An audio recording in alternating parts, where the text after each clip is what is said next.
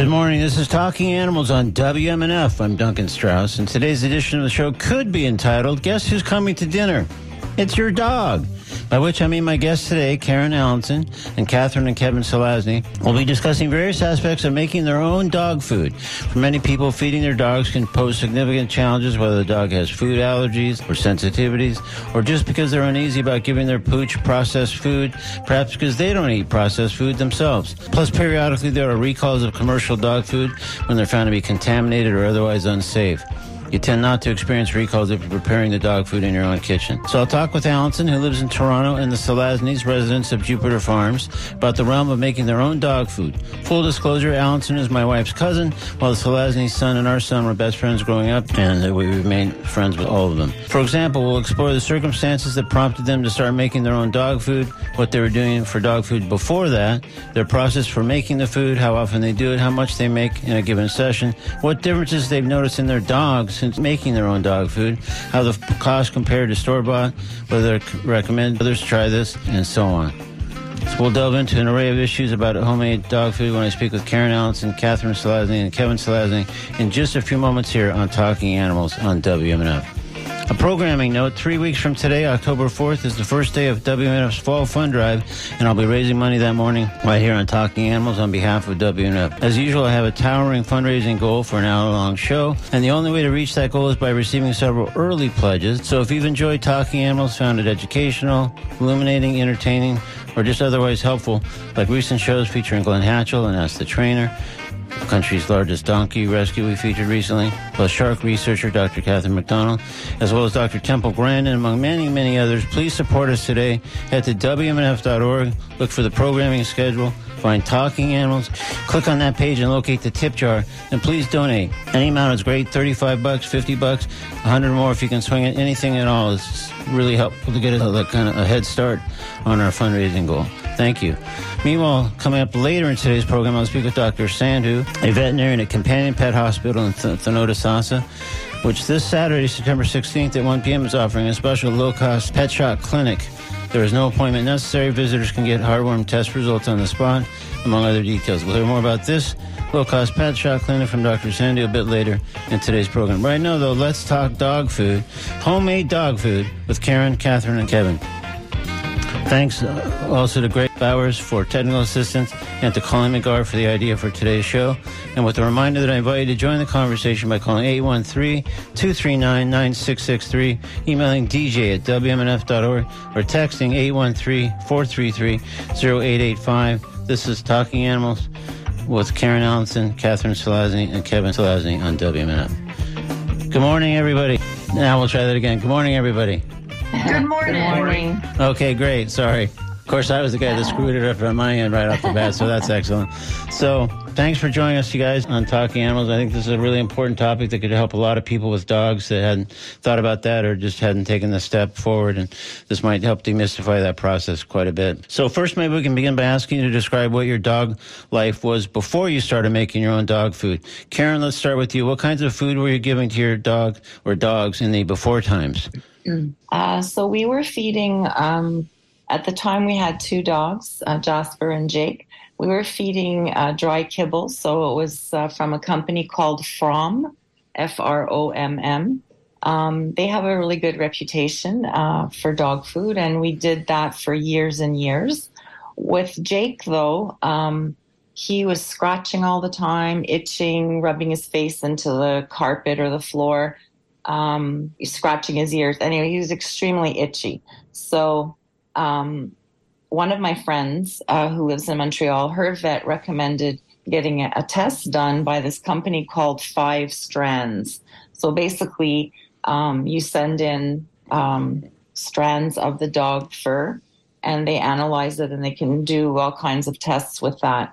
I sent it in and came back that he was allergic to many foods, and the most prominent thing he was allergic to was every type of meal. So chicken meal, beef meal, lamb meal, whatever. So I don't know if you want me to stop there, or do you want me to go on? Well, it sounds like the results of this said to you guys, hey, we have to go a different way in feeding Jake. Yeah, yes, for sure.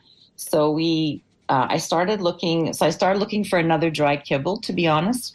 And every food, at least available to me in Canada, every dog food, the first within the first three ingredients is meal. So chicken meal, beef meal, lamb meal, whatever, fish meal. It's all in the first ingredients, which means it's of a high concentration.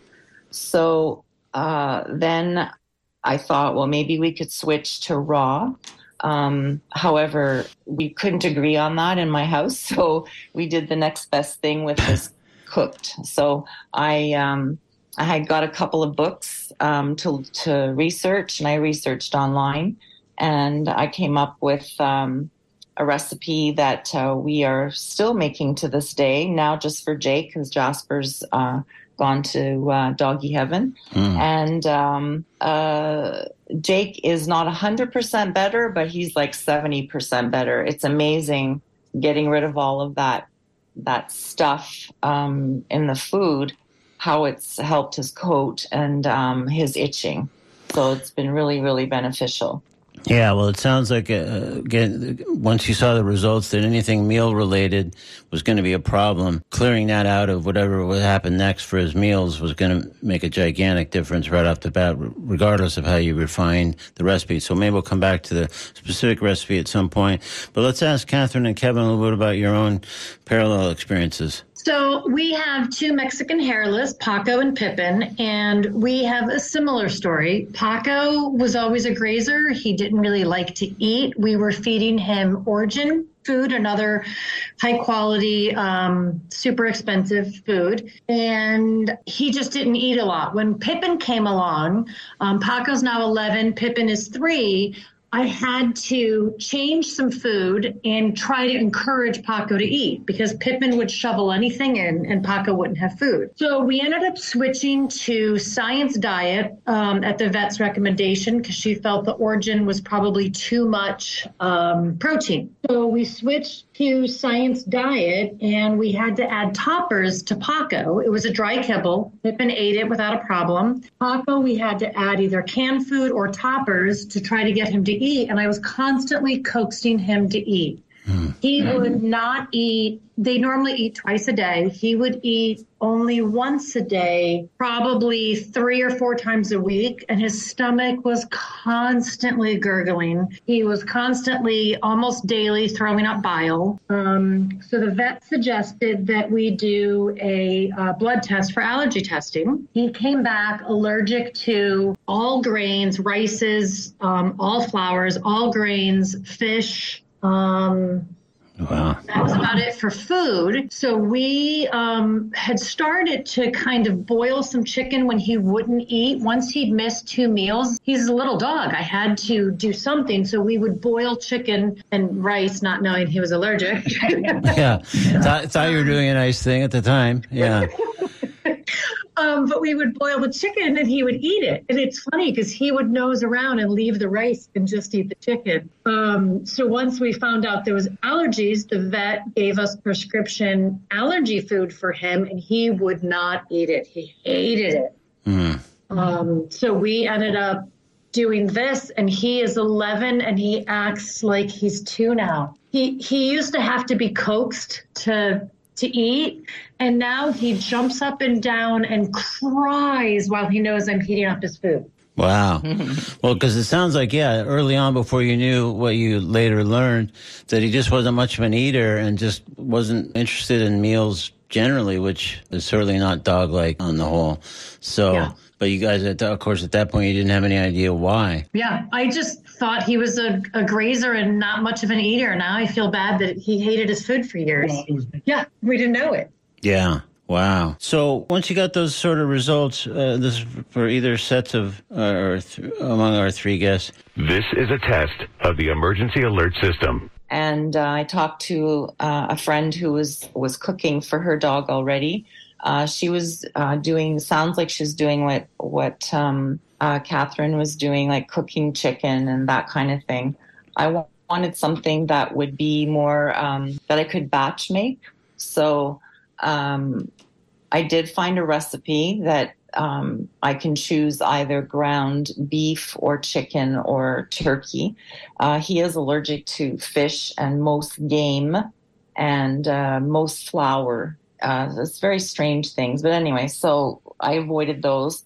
I spoke to my vet, who at first was not in agreement at all, wanted me to put him on the prescription dog food for allergies, food allergies or stomach issues. And I said, but I feel this is, anyways, we discussed. And then he said that he wanted me to get it looked at by a canine nutritionist, which I didn't even know existed. So I researched and I found a woman in Toronto, a canine nutritionist, and I spoke to her. And she said that happens all the time. Most vets do not want you to do that. They want you to buy prescription food. So I sent her the recipe and also sent her the little supplement stew or whatever that I put in there. And she confirmed to me that it was perfect. It was solid. It was very sound. So then my vet said, okay, then let's go for it. So it was a bit of a struggle. But I knew that I was not going to, especially this prescription stuff had tons of ingredients that I knew he was allergic to. So kind of dug my heels in. I'm glad I did because he's doing really, really well. And he's 5. He acts like he's 5 months old, but he's a golden retriever. So I guess that's to be expected. But he's very healthy. So all that to say he's very healthy. Yeah. But it does sound like... there's actually an email that came in that sort of overlaps this. This was from William in Land O'Lakes saying, unfortunately, many humans and most carnivores, like dogs, have a difficult time digesting grains and grain products.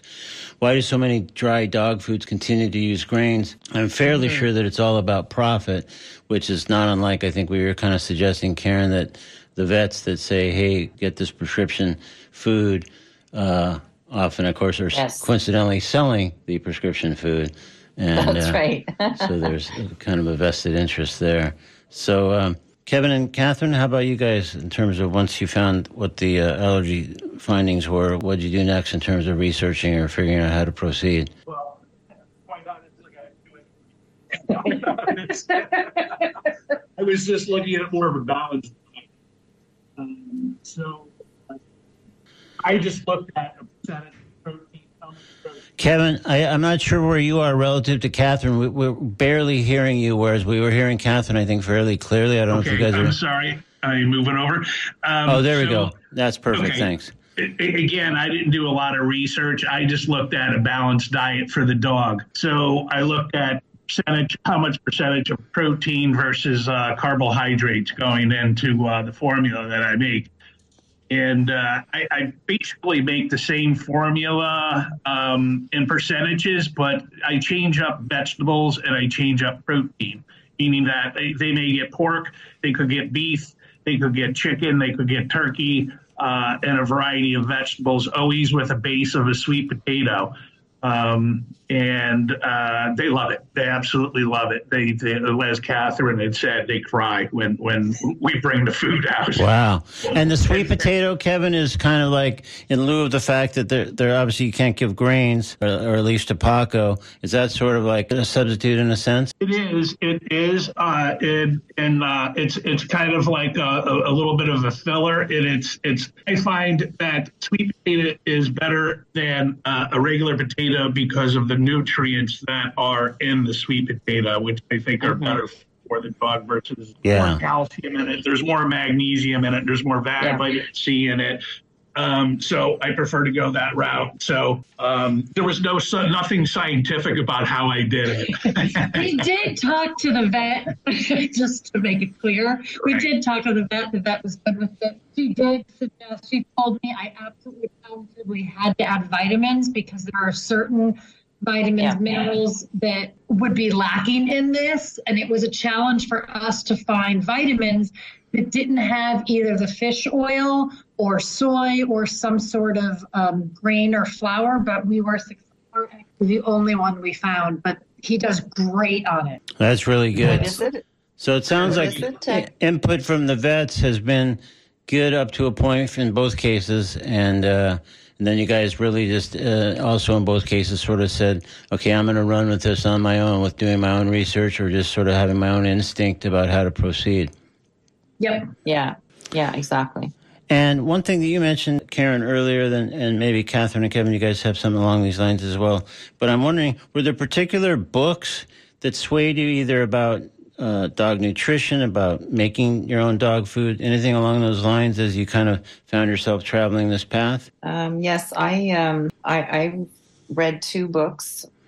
Just trying to, I don't have them beside me right now, but one of them is called Feed Your Best Friend.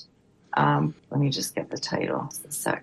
Feed Your Best Friend Better, and it's by Rick Woodford, and it's easily available. I just downloaded it, and it's got everything in there.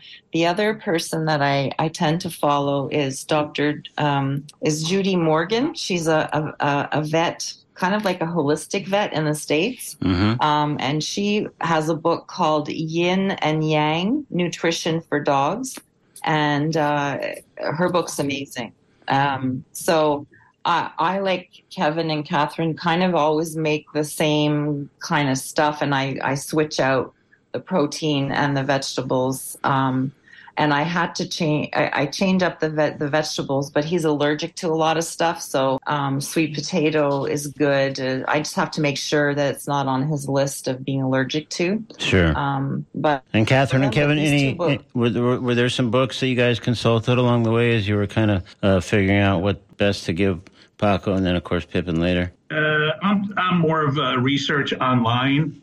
So, I just looked at things online, and when I was looking at, making your own food, there was a lot of different things that came up. One was like a scientific study that like the 20% increase in longevity when you're cooking your own food for your animals. So wow. That was very interesting. And, you've seen different things like improved, skin issues by feeding them. Improved digestion,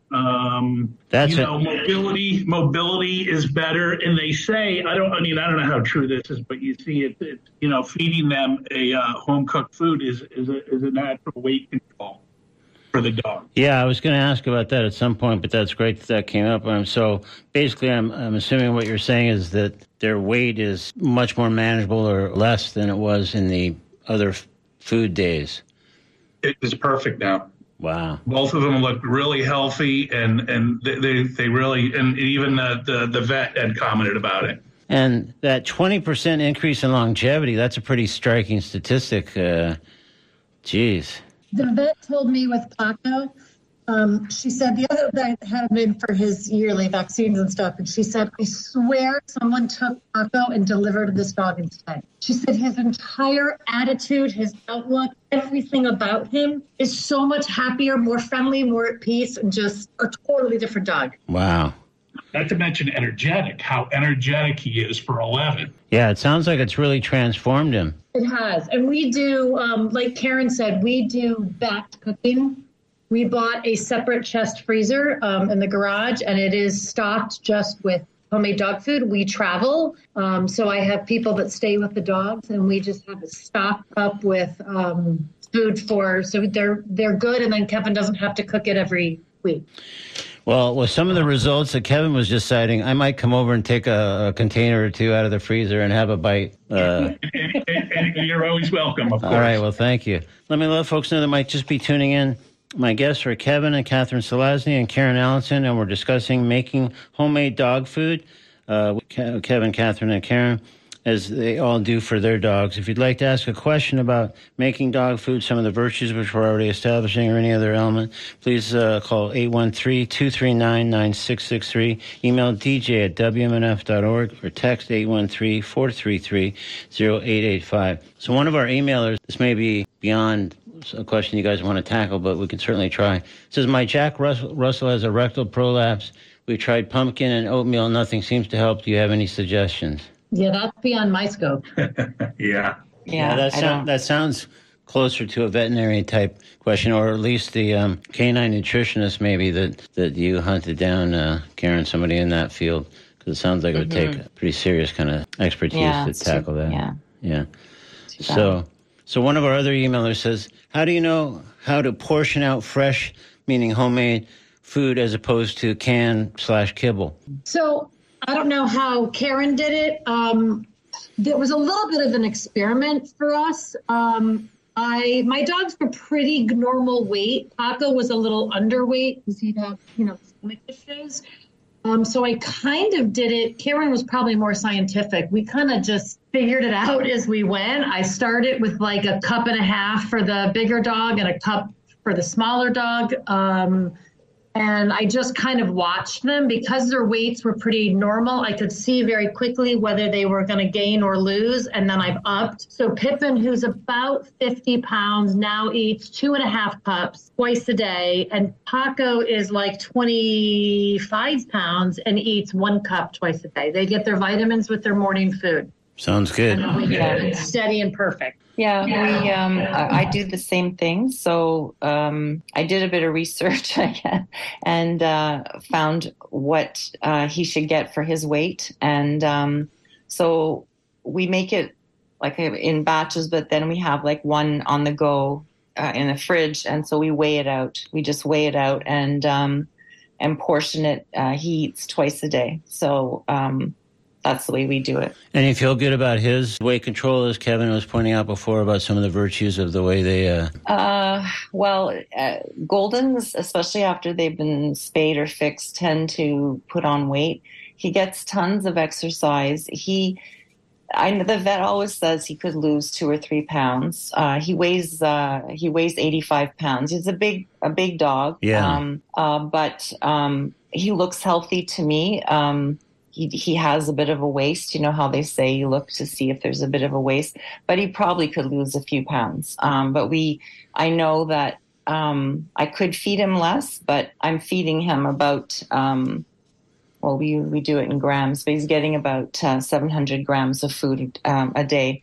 So that's really, if I lowered it, I think he'd be looking at me like I was. Yeah, what did I do wrong? Why am I being punished here? Yeah, that's right. I got you. So one of our emailers is asking, and so you might help me, Karen, in case I get it wrong, to repeat the names, authors of the 2 books that you mentioned. So I believe the first one was Feed Your Best Friend Better by Rick Woodford, and the other was The Yin and Yang Nutrition for Dogs by Dr. Judy Morgan. Is that correct? That's exactly it. Okay. Yeah, all right. That's exactly it. Great. And let's see, there's another emailer here that's saying, could you please repeat the name of the allergy test using dog hair / fur analysis? It's an American company. It's called 5 Strands, Strands, like strands of hair. Mm-hmm. So 5 strands. And they do tests for humans and animals. Great. Okay, so I think we're keeping everybody caught up on the email front. And again, if people do want to call and speak directly with Karen, Catherine, and Kevin, it's 813-239-9663. Let's maybe collectively, you guys could sort of walk me through, because it sounds like there's direct parallels, obviously, each step of the process. Let's say like at noon today, thank God you're not probably, but let's say you were making a new batch of dog food for your dogs. So walk me through the beginning and just sort of in broad strokes the steps that you proceed from there to create what's a new batch of dog food for everybody at home there. I'll start. So I will go out and I'll look at different types of proteins. For instance, I went out and I bought a grinder to put onto our KitchenAid so I could take pork or turkey or anything like that and grind that into... boneless. Yes.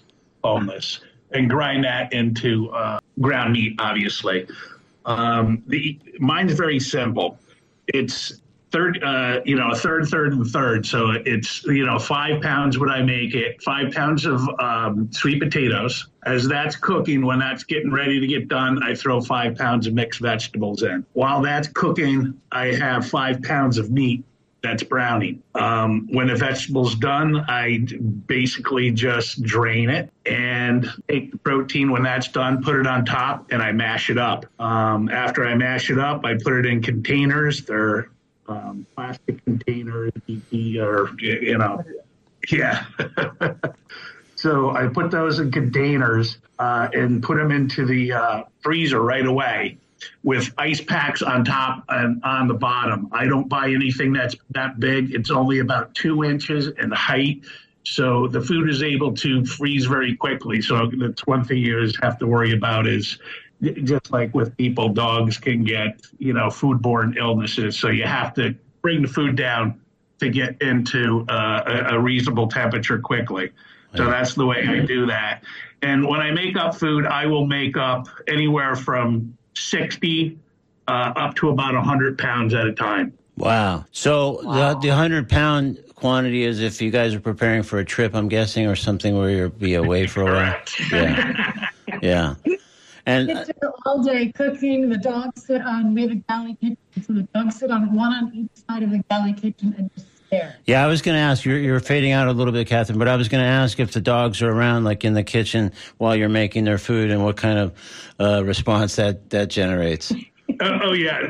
So yeah, it's like she said, we have a galley kitchen. So and they're not allowed in the kitchen. So one stays on one side of the kitchen, the other stays the other side of the kitchen. They both look as I'm preparing their food, waiting for something. Yeah. Hopefully they can get a little morsel. Well, and do they get a morsel as part of the process here? Or? No. Wow. No. You guys run a tight ship over there. Yeah. That's good. And Karen, how about, I'm sure it's largely going to be parallel, but is there anything else you'd like to add about the process you guys use over there? Yeah, it's definitely on a smaller scale. Very smart to do 100 pounds. Wow. But I guess I just don't have the equipment to do that. But it's the same kind of thing. Like we have the meat and we have the vegetables, and so there's different, the vegetables are boiling and then the meat's cooking, and then we kind of put it all together.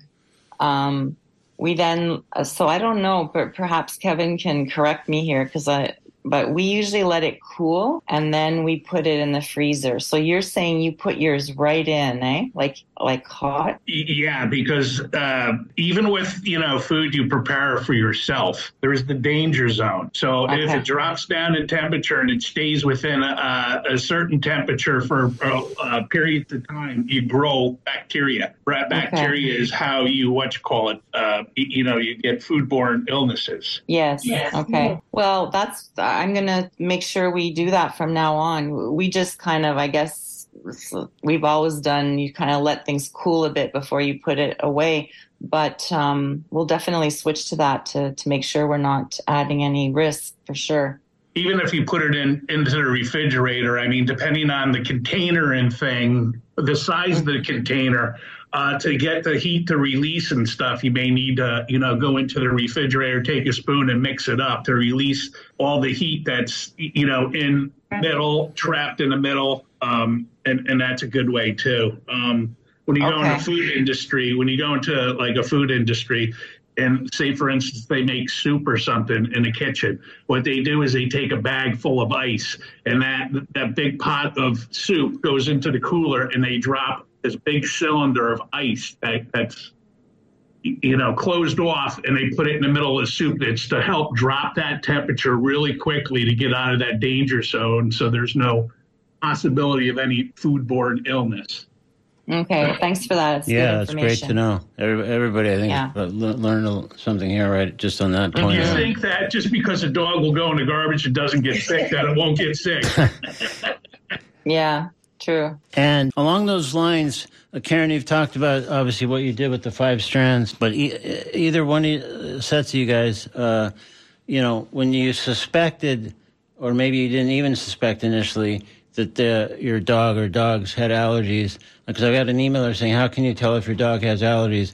So, Karen, you obviously got to the point where you thought, well, one way to determine that is to contact this 5 strands company, but you already had to have an inkling, I'm guessing, that there were allergies involved. So what's the initial tip-off that you guys all have experienced where you think, hey, there's allergies here, or there may be at least that I should explore? Mm-hmm. I think for us, it was just the constant scratching and the fact that he would rub his face into the carpet. He loved carpet, of course, but floor, anywhere, he'd rub both sides of his face, and he was always scratching his ears, even though his ears were clean and clear, no infection. he was very itchy. So, and when I went to the vet initially, they said, well, we can start testing, and it was going to be really expensive. I don't know how costs compare in Canada to the US, but it was going to be super pricey. And so that's why I went the other route. So that's how I kind of, by process of elimination, figured he must have allergies. I thought it would be more allergies to grass but he still scratched in the winter. More like external factors. Yeah. But it's all food, food related. His environmental allergies were practically nil. Mm. And Catherine and Kevin, did you guys initially sort of recognize, even if you didn't know what they were exactly, that there were allergies? I did not. I had no clue. I just didn't know why he constantly had stomach issues. And that's what it was. His stomach, but you could hear him from literally the next room. His stomach would have this high-pitched squeak and squeal, and it was loud. And he wouldn't eat. And I just knew he didn't feel good, and he would have diarrhea or vomiting. So I just kept ending up at the vets, and we kept ending up on Flagyl, on the anti-diarrheal, and we couldn't figure it out. And that's when the vet is like, this has to be an allergy. We tried everything. And that's when she suggested the blood test for him. Wow, that sounds like that was the critical step. Yeah. It's been a huge difference. Yeah, no, it really sounds like it. We got another emailer saying, what vegetables do they use for their homemade dog food? So for us, Kevin does the cooking and everything, but we have kind of learned to stay away from peas and carrots. Not that they're bad for them. Not carrots. I'm sorry, peas and corn, only because they don't digest them really well, and they're in there too. Yeah. No one needs that, really. Yeah. So, Kevin, you use what? You use carrots? I use broccoli, cauliflower, carrots, green beans. And on occasion, if I have some things in the freezer that I haven't used, I might throw some asparagus in there. Could have cabbage in there. So it really could be quite an array of things. It's not peas, it's not corn, but there's a lot of other things that it could be. Yeah, my thing is the more the merrier, because the more variety gives them more opportunity for better nutrition. Yeah, that's great. And Karen, how about you guys? Vegetables that you guys typically use?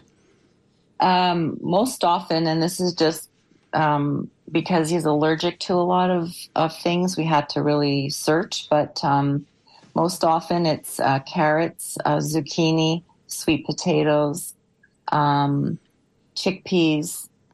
I can't put green beans because he's allergic to that. I don't know why, but so we usually, like, we have to kind of we have to make sure with our list. We've got this list, and we just have to change it when we do change it up, but we rely on this base, because he's not allergic to those, like zucchini and sweet potatoes and carrots and chickpeas.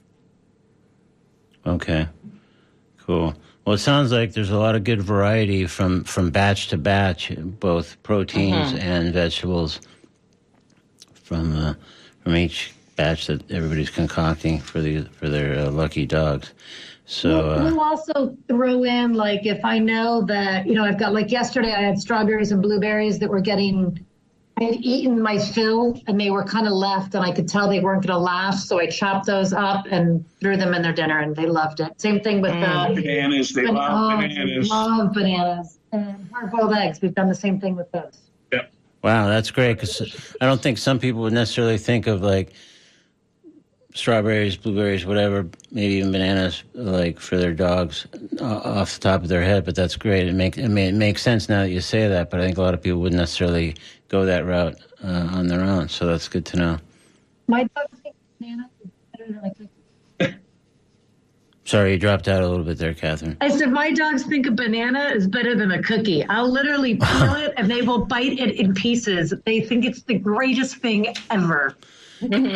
treats. That's awesome. Have they said that? Have they actually said, "Hey, I'll take this over a cookie any day. Just give me the banana"? Because we are on a show called Talking Animals, so it's not out of the realm of possibility. No, I think they said we'll take both, please. Okay, yeah, that's good.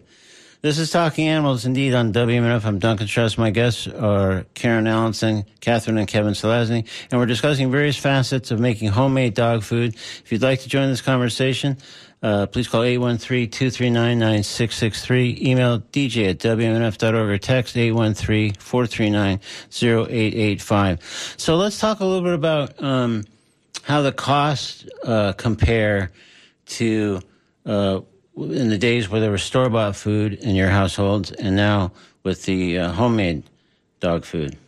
Well, I could jump in on that. Okay. So my cost usually runs from about $1.42 a pound to $1.85 a pound.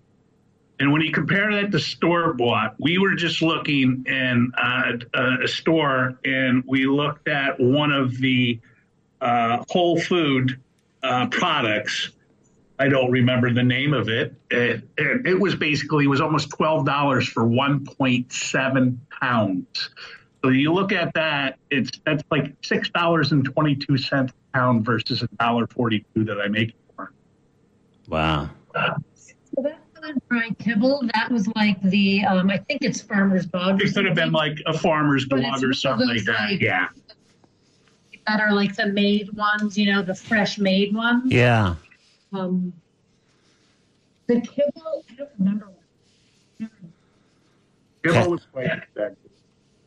Yeah, Catherine, you're kind of dropping out again. Sorry, but sorry. I think the kibble we'd spend easily $100 on a large bag. I think it was 40 or 50 pounds. I don't remember. Yeah.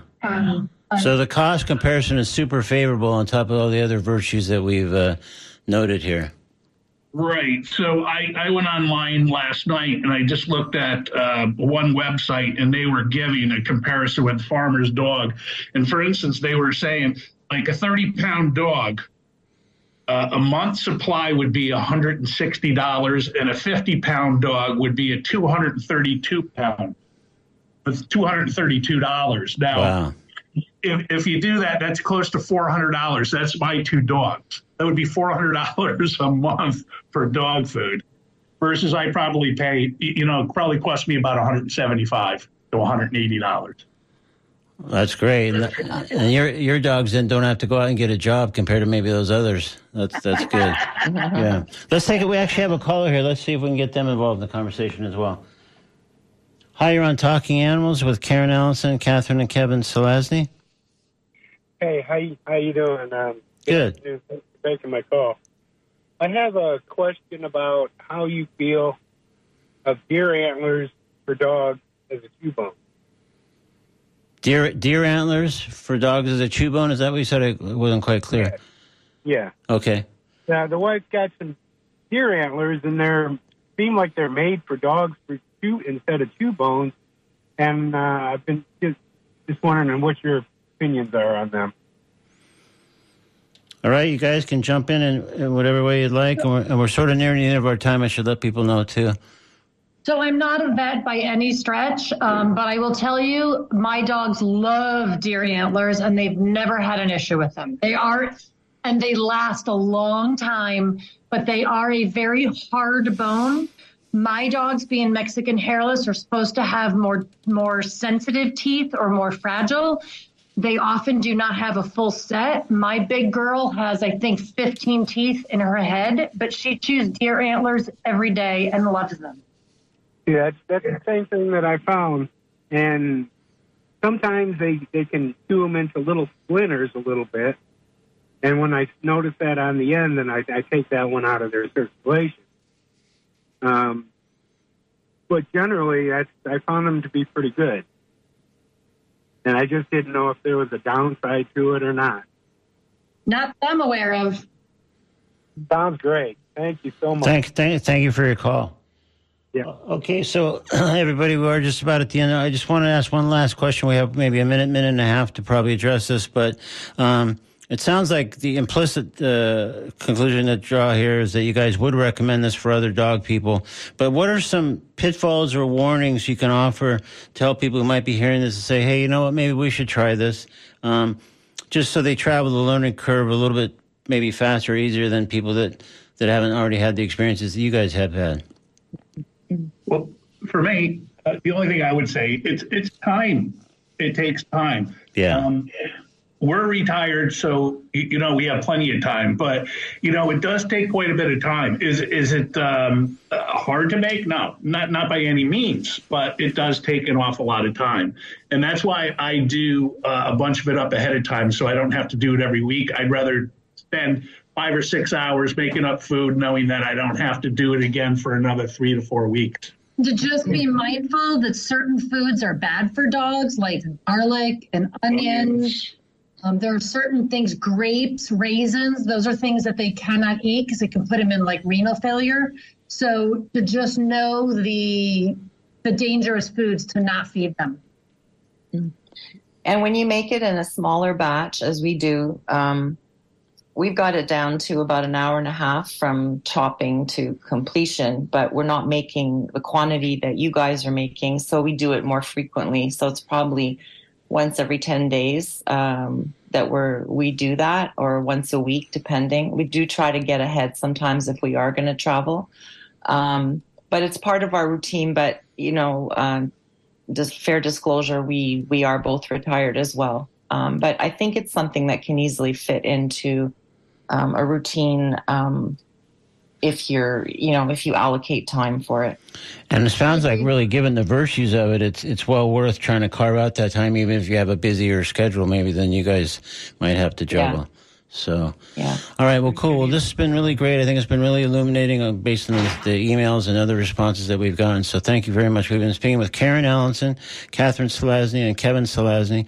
And thank you guys all so much for your time and the information. I think it's been really helpful. And like I say, I think illuminating for all kinds of folks, including me. Thank you very much. Thank you. In a moment, I'll talk with Dr. Sandhu, a veterinarian at Companion Pet Hospital in Sonota Sasa. This Saturday, September 16th at 1 p.m., Companion Pet Hospital is offering a special low-cost pet shot clinic. We'll hear the details of that clinic when Dr. Sandhu joins us in just a moment here on Talking Animals. Right now, though, we're going to step into the Comedy Corner. I thought, all things considered, we should do something food-related. So here's Kevin Nealon, a guest on Conan, with a piece called Salmon in today's Comedy Corner on Talking Animals on WMNF. You look sharp. You look good. You look like you're taking care of business. I am taking care of business. Yeah. Yeah, there's a lot. My father used to say that a lot. I get dressed, he goes, you're looking really smart. That's a smart shirt. Yeah. You're looking really smart. But also, you look like you look healthy. You look like you're taking care of yourself. Thank you for that nice compliment. Because compliments from you are very rare, and I will take that one. I don't think that's true. I think I'm quite generous with a compliment, but I do think you're looking... Let me just... Okay. Because I don't believe any of that, but right. Let me just address what you had said earlier. Yeah. I'm a vegetarian, mostly. Yeah. On occasion, I will have fish. On occasion, yeah. But I'm one of those people that's got to be a specific fish. It's got to be salmon. Mm-hmm. Right. It has to be wild salmon. Wild salmon. And it has to be caught in the big river in Montana. And it has to be bear caught. A bear has to catch it. That's what I said. Yeah. Yeah. It's got to be bear caught and in his mouth, not with a fishing pole. That's just dumb. That's just dumb. And then... Wait, let me finish. Oh, there's more. I call it bear to table fish. All right, very nice. I like that you're looking after yourself, though. I care about you. You're a friend of mine. I care about you, too. And by the way, you're looking fantastic. I'm glad.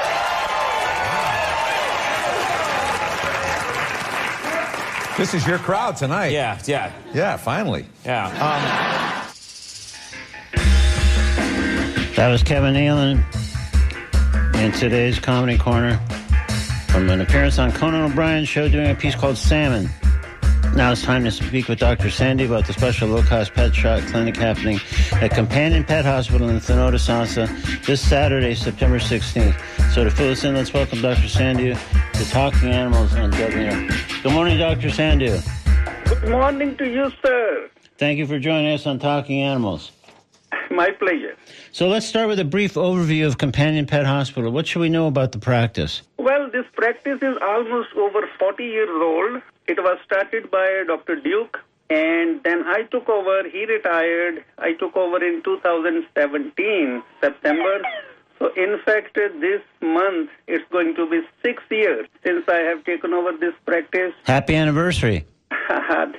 Thank you. I appreciate it. And I see dogs and cats over here every day. And that is what, kind of my specialization, And what's the impetus for offering the low-cost shock clinic? Well, over the course of years, I realized, especially, during the COVID time, that a lot of people lost their source of income. And then there are a lot of people who are having limited income or no income. And still they love their pets, but they don't have the resources to pay $50 to $60 as an office call per pet just to see a licensed veterinarian in order to get a $25 rabies vaccine. So I chose to start these low-cost vaccination clinics. What I do, I go to different cities, 1 hour in one city and then 1 hour in another city, and 1 hour, over here at our regular hospital also once a month. That gave the opportunity to the community to come over, see a licensed veterinarian, ask any question, get the vaccines, same vaccines which we use at the regular hospital. Yeah. At the cost of vaccines. So it's a big help to them. $25 rabies does not become $75 if they can come over to my short clinic and don't mind waiting 10-15 minutes in the line. No appointment required. And that was the reason I started it, and it has been 6-7 years, I will say, and I have not looked back. Almost 10 years, I will say. No, that sounds great. So I might have missed this, but what are the different kinds of shots that are available in the shot clinic? So these shot clinics, we carry the vaccines for dogs and cats, like rabies, which is required by law, and then parvo, and then distemper, and then we have Bordetella, which is also called kennel cough. Then we have FVRCP and leukemia vaccine for the cats. The main thing is, by law, you are supposed to have rabies, and there are a lot of pets. Parents want to spend $25 for the rabies, but they don't have the means to pay another $50 or $60 just to get that $25 shot. Yeah. So that's one thing we offer. Second thing is heartworm screening. We do that, on the spot. Within 10 minutes, you have the result. No office call, no exam fee, just the cost of the test. Sounds like a great deal and a great public service that you're performing, Dr. Sandhu. Taking it. My staff is very supporting of me. I'm blessed to have great team, and they love to help me, go out with me, and we enjoy it. I mean, we even sell preventions for the fleas and heartworms right on the spot. You don't have to wait, or you don't have to go to any pharmacy at a very competitive price. That's very good. Well, let's let people know the Companion Pet Hospital is at 11499 US 301 in Thanota, Sasa. And the website to find out more about this or other details that may be of interest is companionpethospital.org. Right, sir. All right, Dr. Sandhu. Well, thank you so much for making the time to join us today on Talking Animals, and thank you for the shot clinic and other ones you've done over the years. My pleasure, sir. Thank you for having me. Thank you. Bye-bye. Bye-bye.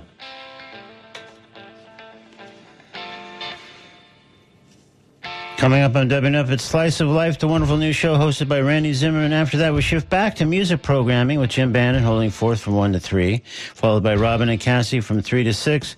Then our terrific Wednesday night block of Latin music kicks back in. Meanwhile, on this show, at the moment, it's the prize for Name That Animal Tune. I'll be offering something fabulous from the Talking Animals Vault. To the first person who calls 813-239-9663 and correctly identifies this animal song, it's Name That Animal Tune on Talking Animals on WMNF.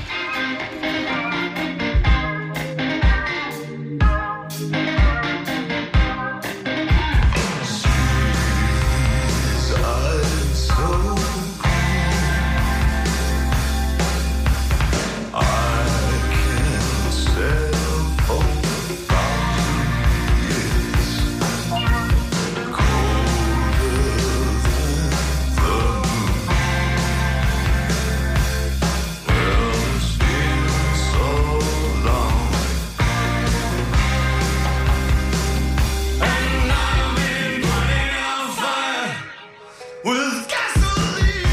All right. It's kind of more the subtitle that's the animal song, I guess, in all fairness, but it's close enough, and it's Bowie, so what the heck. Anyways, we'll take any guesses that do come in off the air because we have just about reached the end of today's edition of Talking Animals on WMNF. I'll return next Wednesday with another edition of the show. Meanwhile, please support us with an early donation of any amount in the Talking Animals tip jar, again found on WMNF.org under the Talking Animals page of the programming schedule. Any couple of bucks or so you could tuck in there would be a huge help, get us a running start on our fund drive goal. So, meanwhile, I invite you to visit talkanimals.net for audio archives and podcasts and links to our social media pages and all kinds of things. And eventually, I don't want to spill too many beans, but there might be a spiffy brand new version of that down the road that I'll be blabbing about as soon as it's ready. So I'm giddy with anticipation. Sorry, I assume you are probably too. Anyway, that's it for today. Again, Spice Life comes up next after WMF NPR News Headlines, and we'll be back next Wednesday at 11 a.m. on Talking Animals on WMNF Tampa. Thanks.